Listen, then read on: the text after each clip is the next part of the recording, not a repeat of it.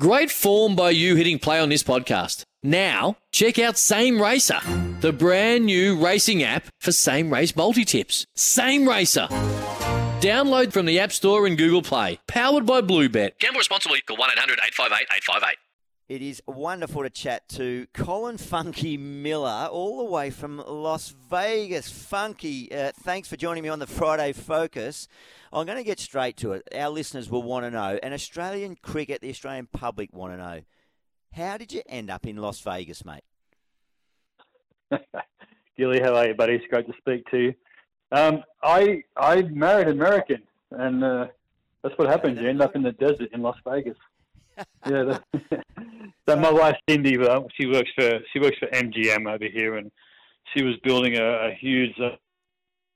At the time, we were sort of getting together, and it was just easier for me to pack up all my stuff and move to Vegas and let her do her thing over here. So where did you meet? We met in Teddington during the Ashes in 2000. Yeah. You remind me. I remember the day. The event. That's right. Of course. On the Ashes tour, yes. 2001. Well, describe the you on her team instead of me. Exactly right.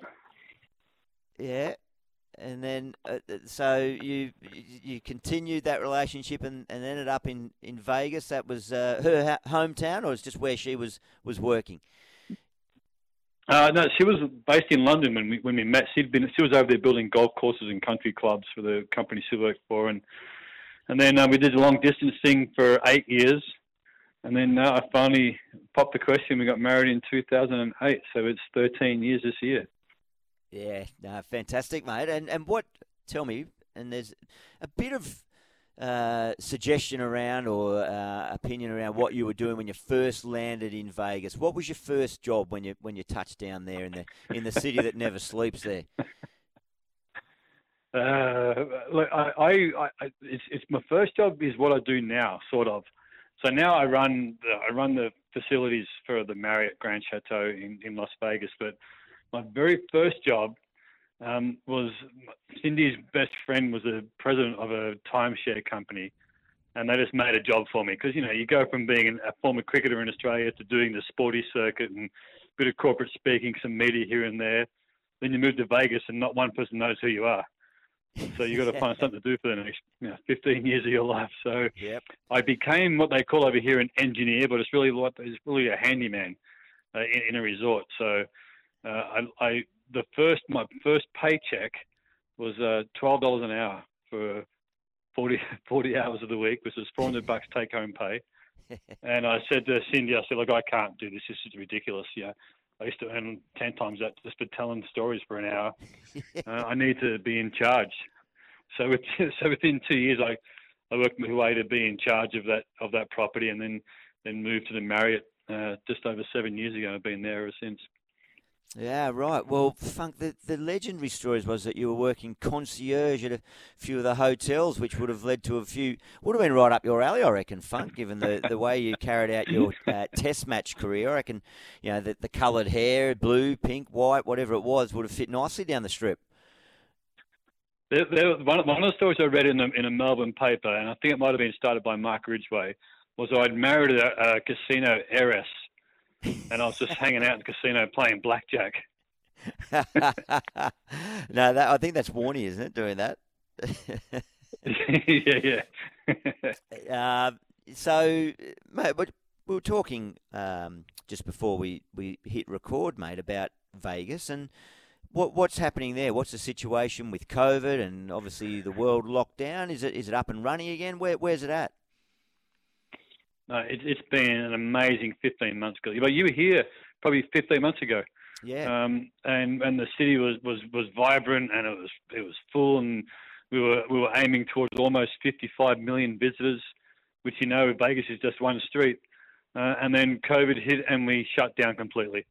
Like every single thing in town was shut. It closed. Everyone lost their jobs, got furloughed, and it was like a ghost town. It was amazing. My resort stayed open the entire time, so we were working. We had one person at one stage in the hotel of 1,200 rooms. We had one guest for 3.5 months. It's crazy, And then last night at midnight, the city opened up 100%. So Vegas is back all of a sudden. Baby, Vegas fully is back. Yeah, it was Memorial Day here on the weekend, so it's a long weekend. The hotels are 100% occupied. Day clubs and nightclubs are running amok, and no one's wearing a mask except people who live here.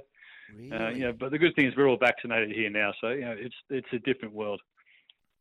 Yeah, that is a different world compared to, well, still so many positive cases. You mentioned turning up, whereas in Melbourne, a few cases sent it into lockdown again. It's obviously getting a little bit more serious there at the moment, but that's extraordinary. So Vegas, they know the commercial realities and that it just the world can't stop. No, we couldn't. We literally couldn't stay closed any longer. There's where we live in town, where we're very close to the Strip, about a mile and a half away, but we're sort of in suburbia, in a little pocket of town, and all the local restaurants have closed, all the local bars have closed.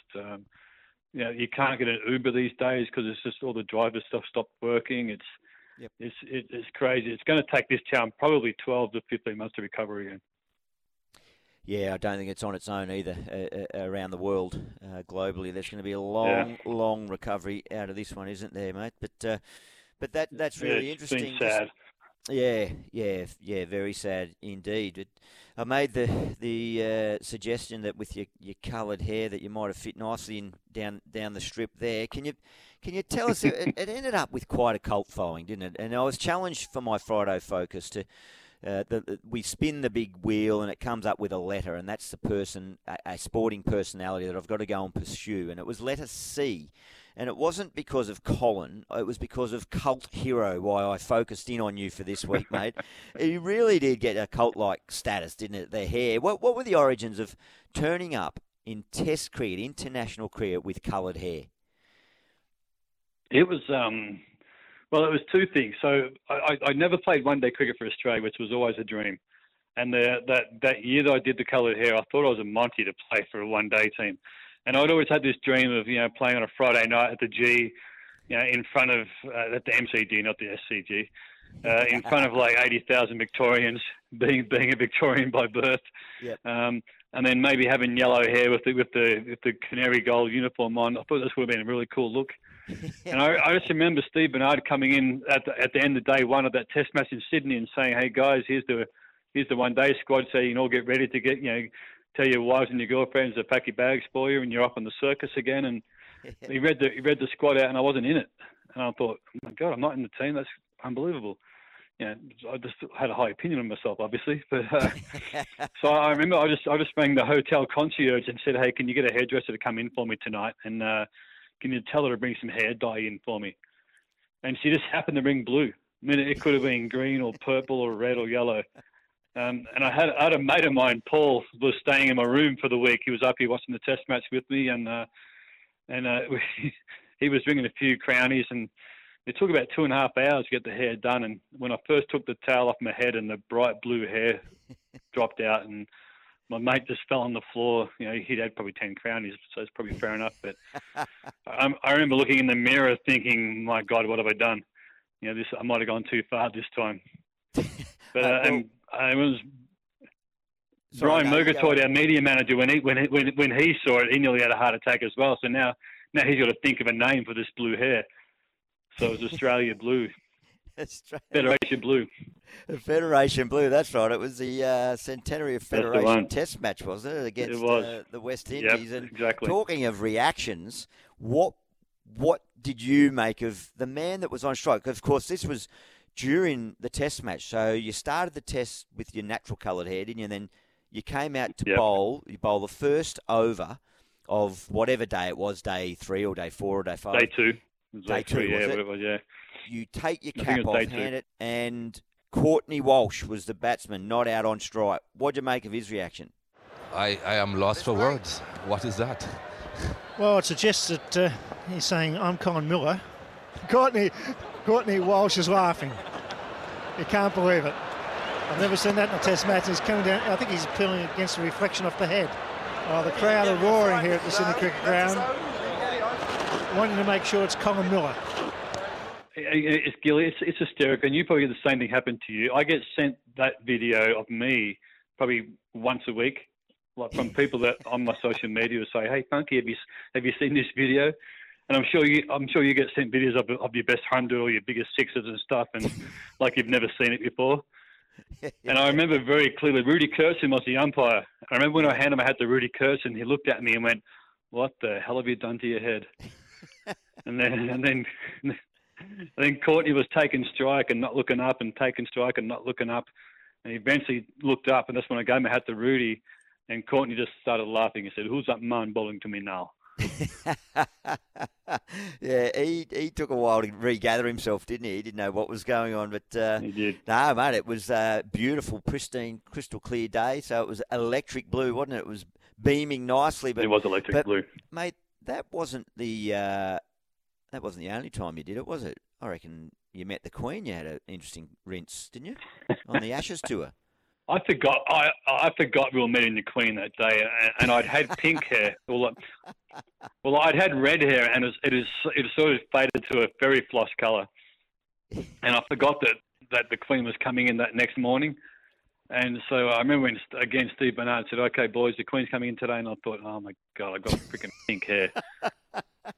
It's one of my biggest regrets. Is there's a photo that I don't have it anymore, but I know there's a photo of me meeting the Queen, and I've got pink hair.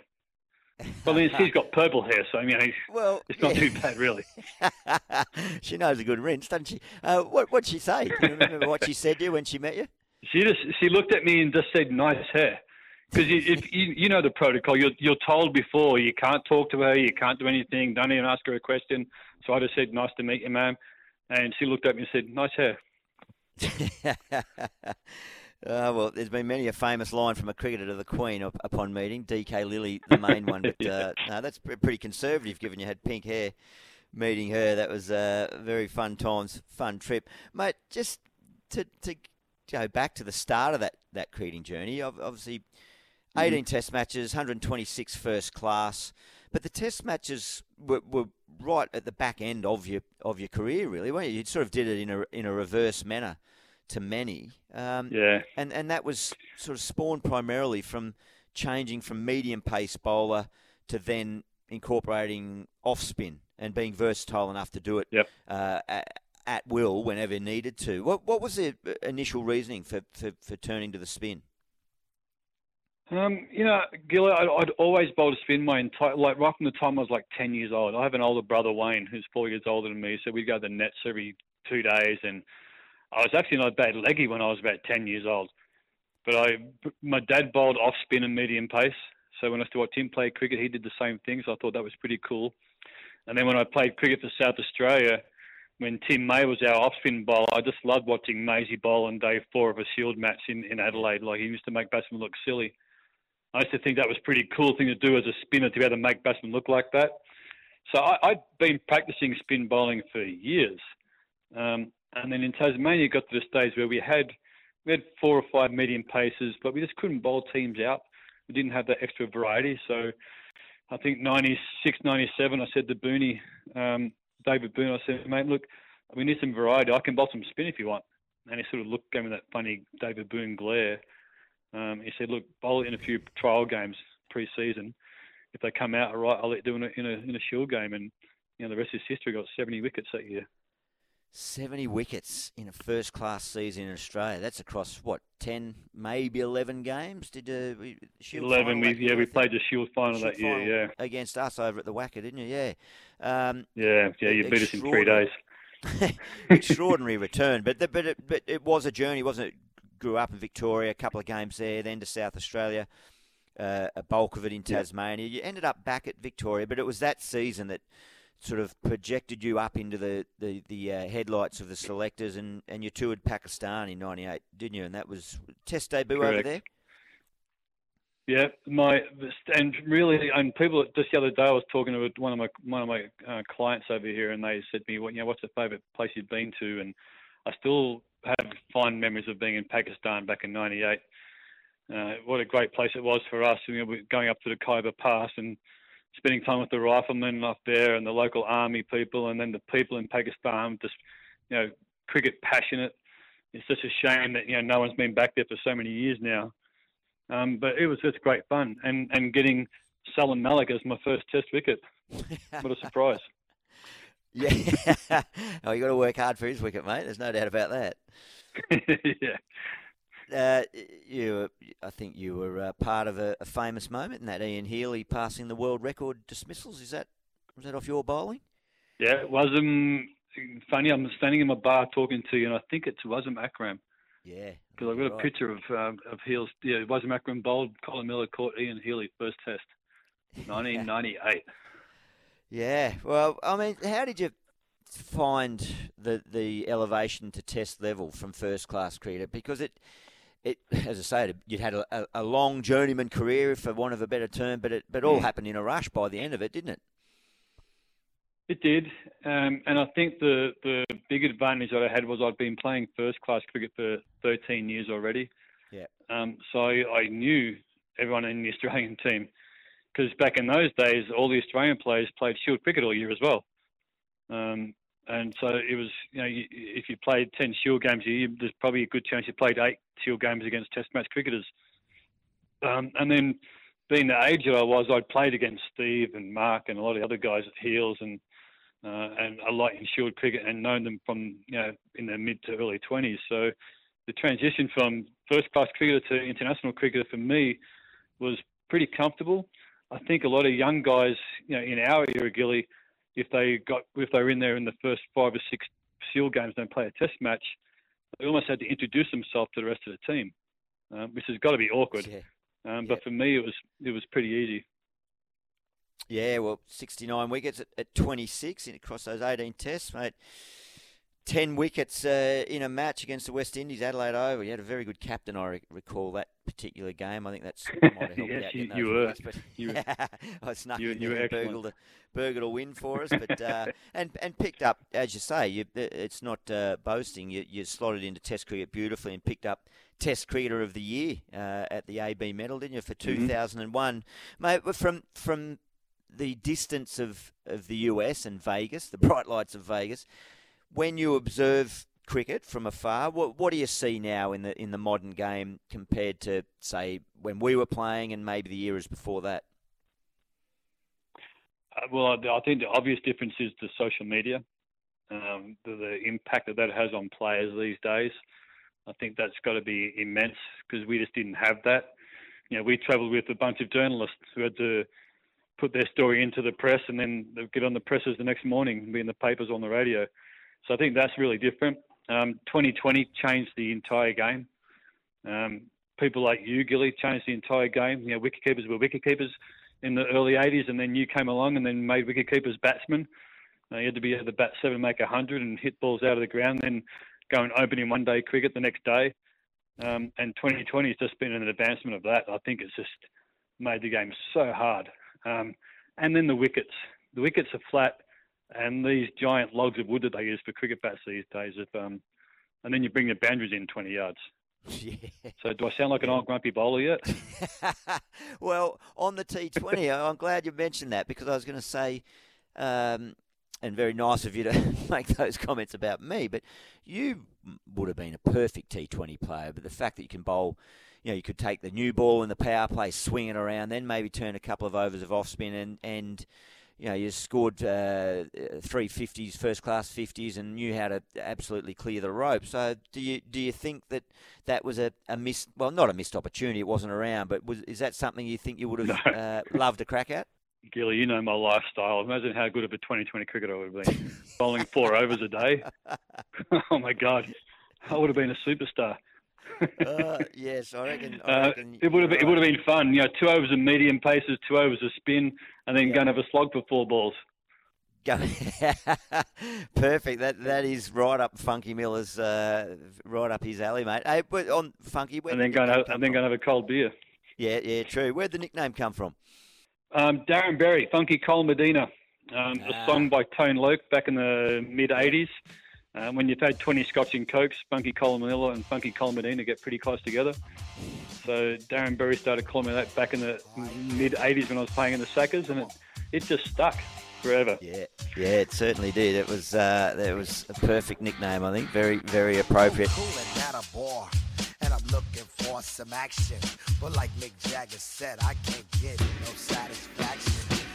Sport is something that clearly has been very dear to your heart, and I know you are a passionate supporter of the Vegas Golden Knights, the NHL, the hockey team there in Vegas, the ice hockey team, to the point where I'll just recount the story to our listeners where I was, you mentioned I was in Vegas about 15, 16 months ago. I was messaging you feverishly trying to organise a catch-up, but I didn't realise I had an old number, so I was wondering why you weren't getting back to me. But so I went over there with the crew I was with. We go to the hockey for a night. It's my first ever ice hockey match. Brilliant night's entertainment. Unbelievable. Up there is some of the best entertainment you could go to. But go for a bathroom break with, what's the stadium, about 16,000 or so? And 18,500 people, yep. 18,500 people at, I think, T-Mobile Arena. Go to the toilet, walk out, bump into someone, turn around and lo and behold, it's you. And there we are, catching up, which was unbelievable. But the Vegas Golden Knights, mate, and American sport, is there anything that you see that cricket, be it domestically in Australia or globally, could pick up from American sport? You saw that game, and it's funny that you say that you were here. You were here the last time that stadium was full. The next time it's going to be full is going to be Friday night. It's the first time it's going to be 18,500 people there. So we've been playing games this year with 3,000 people. First it was 1,500, 3,000, then 8,000. It was 12,000 there on Sunday night. So I can't wait to get there on Friday night in front of that crowd again. It's the most exciting sport in the world, and just the way that the Americans produce sport, the pre-game part of the singing of the national anthem, the hype they put behind the importance of every game that they play. Even though there's 82 games in a season, like every game feels important. Yeah. But I've watched you guys. I've watched you guys commentating on T20. I mean, you're on the right lines there exactly, because you got that bit of a hype. You got young guys who have played the game. I think it's really important that people who watch the game, the young fans, know who the guy is who's commentating. And that's what cricket, I think, is doing really well now with Channel 7 and Channel 10 over there now, and Fox. And I think that's the most important thing. You've got to get the kids engaged. And if you engage the kids, that's the future of your sport. Yeah, without doubt there, the grassroots level is so important. You have any involvement in cricket in the US? Because that is a market that the ICC are desperately keen to tap into. I had an offer about 6 years ago, maybe 7 years ago, to coach the US team. But it was honestly so corrupt over here at the time that it just wasn't even worth considering. Really? Now the US Cricket ICC have taken control. They've got it working well. There's regional sports being played now. There's 16 colleges that offer scholarships to play cricket. The US just came second, I think, in a tournament recently. So they're in Division 2 now, I think, in the ICC rankings. 2020 cricket eventually is going to just blow up over here. They've got a beautiful turf wicket arena over in Florida. So once it hits, it's going to hit here big, because there was a survey done. I introduced 2020 cricket here almost 19 years ago. We played. They brought us over here for 3 months, just after I retired. Yeah. And for 3 months, we travelled all around the US playing these 2020 games on old baseball fields. And I remember the 4th of July, we played in upstate New Jersey, and there was 4,000 American people there. They couldn't believe we could catch a ball without a glove and hit the ball after it bounced and hit it as far as they can hit a baseball and throw the ball really hard and bowl with a straight arm. Now, the sport is going to take off. All they need over here is to have some homeborn talent come through, and I think they're probably only 4 or 5 years away from having that. Wow, that's positive signs then for cricket, because that, as I say, is a market that the game would love to have. Well, mate, I thank you very much for your time. I glad I can debunk the myth that you were a concierge at the hotel. But you are a fine, upstanding member of the community there, and carving your way corporately yourself and your wife Cindy at the MGM Grand there. So, mate, all the best. Great to chat to you, and we'll keep an eye on the Vegas Golden Knights as they try to progress through Stage 2 of the playoffs. Good on you, Funky. Oh, we happy. Thanks, Gilly. I appreciate it, mate. Great to speak to you again. I asked the guy why he's so fly. He said, Funky Cole Medina.